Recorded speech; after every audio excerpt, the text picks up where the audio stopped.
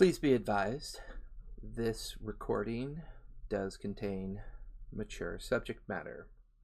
You may find some words, phrases, and inferences that may trigger you, so please be advised and be warned.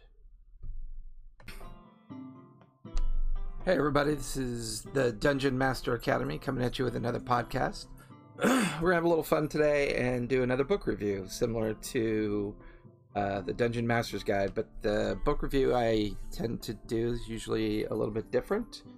I focus in on the pieces that a new DM or GM really needs to focus in on to help them better understand how to gear up for being a DM or GM.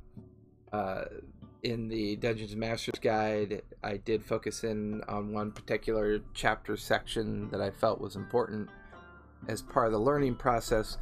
Now, with the Player's Handbook, which is more geared towards the player, there are certain things that as a new DM or GM, you're going to want to have a pretty basic understanding of, even though it's kind of the responsibility of the player to know what to do. This is more about what you can interpret from the Player's Handbook to make you a more effective DM and GM and give you a better understanding. So really quick, let's go through it. The Player's Handbook is broken up into 11 sections or 11 chapters. Chapter 1 focuses on the step-by-step creation of a character. You then have a chapter in regards to races, a chapter in regards to classes. You'll have a chapter in regards to personality and background. You'll have a chapter devoted to equipment. You'll have a chapter devoted to customizing options. You'll have a chapter devoted to using ability scores. And then there's a chapter devoted to adventuring and a chapter devoted to combat. You then have a chapter devoted to spellcasting, chapter devoted to spells, and as always at the back of the book you have the appendices, which kind of guide you through some of the more in-depth sections you may need to support your game. Now, as a new DM or GM, I would recommend Chapter 7, using ability scores, Chapter 8, adventuring, and Chapter 9, combat. If you have time, don't get too bogged down it other than the basics regarding spellcasting, especially if you end up building NPCs or other antagonists or protagonists within your narrative, that you may include spellcasting as a potential for counter. So let's break down Chapter 7, using ability scores. The main reason why I think as a DM or GM you really need to understand this particular chapter is that this chapter is broken into ability scores, advantage and disadvantage, proficiency bonus, ability checks using each ability, and saving throws. These are very common mechanics, whether it's an encounter or non-encounter situation. The ability score section describes for you, how they're defined, and the purpose of ability checks. You then have advantage and disadvantage, which is particular circumstances where a player or an NPC or someone has a particular advanced skill, maybe a particular proficiency, or maybe they've surprised, or there's something that the opponent is suffering from conditionally that gives the person advantage. Same can be said about disadvantage, and really all advantage and disadvantage means is that if you're doing something with advantage, you roll 2d20 and you take the higher of the two rolls.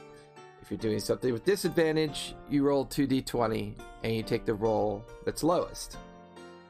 Now, proficiency bonus is important because you may find when characters are doing something specific that they're proficient in, they're going to have a higher bonus to their roll. You may decide they gain advantage. Ability checks is just what they sound like. If it's a strength-based ability check, a dex-based, con, wisdom, intelligence, or charisma, these are simple d20 rolls using the ability modifier to determine the outcome of that roll. Saving throw focuses in on things like a con saving throw, a strength saving throw, intelligence, wisdom, or charisma saving throws. Typically, saving throws focus in on the ability to challenge either a condition or effect through physical or magical means. For example, Fireball requires a dex saving throw, which is basically a roll that determines if I roll high enough, do I avoid all the damage, or do I avoid half the damage or not? So saving throws, be sure to study that section. I would also say adventuring. Chapter 8 talks about time, movement, the environment, social interaction, resting. These are the basics. Skim them, get a basic understanding of them, and then come back to them later as your team matures and as your game matures. I think you'll find it incredibly helpful.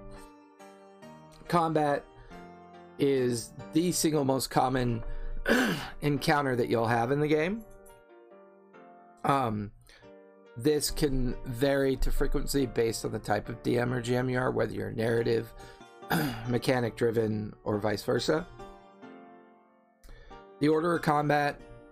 So in chapter 9 you have the order of combat, movement and position, actions in combat, making an attack, cover, damage and healing, and there's a subsection that talks about mounted and underwater combat.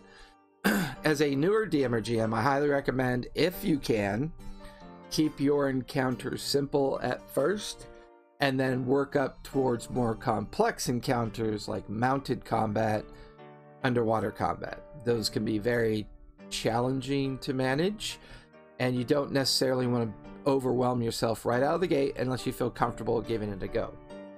The order of combat refers to initiative. Movement and position refers to moving. Actions refers to action. Making an attack action. You have cover, damage, and healing. Now read this section, even though it's more pertinent of a section as a player. This is the basics you want to know as a DM, so that as you manage your combat encounter, you can set the right expectations and understand what is going on with that particular, combat encounter, right? The same rules apply. During an initiative round, everybody gets a move, action, and bonus action, and those specific details at the player's level are very much spelled out here. You may not need to know specifically what attack action a barbarian is capable of. You just need to understand, move, action, and bonus action, how it means in the order of play, order of combat, and the encounter. Spellcasting in chapter 10 is broken down into very simplistic terms. What is a spell? Known and prepared, spell slots, rituals, and then casting a spell. By no means should you feel compelled to memorize every single spell for all the classes associated to the game. I know there are people out there that have done that. They've played enough, they've read enough, and they've got that photographic memory. I am not one of those people. A common tactic you may want to use during your DM or GM maturity is that whenever anyone's about to cast a spell, have them read it to the table. It's a great way for you to learn it, the player to understand it more specifically as they read it, and for the other players at the table to understand its means as well. Now, sometimes that might trigger some meta behavior where other people are going to influence that choice, but as a DM or GM, you're just going to have to control that, because getting people to understand what the spell means, how it works, I think kind of outweighs the potential of metagaming.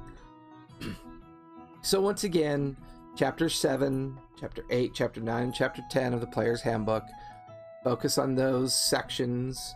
Come back later, skim through things as you feel comfortable skimming through them.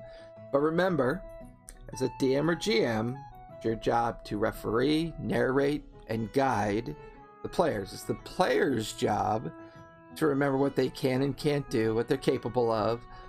Your immersion of them into your world is your primary focus. Their focus is to enjoy that immersion and have fun doing it. So as always, these books are written text style, or textbook style. Don't get overly concerned about that. read the parts that make sense, understand the parts that make sense, run your one shot, run the beginnings of your campaign, and then come back to the books at later dates as particular situations might arise and, force you to learn other details in more depth. So this is Dungeon Master Academy. Hoping you guys are all staying safe out there, and we will talk to you later.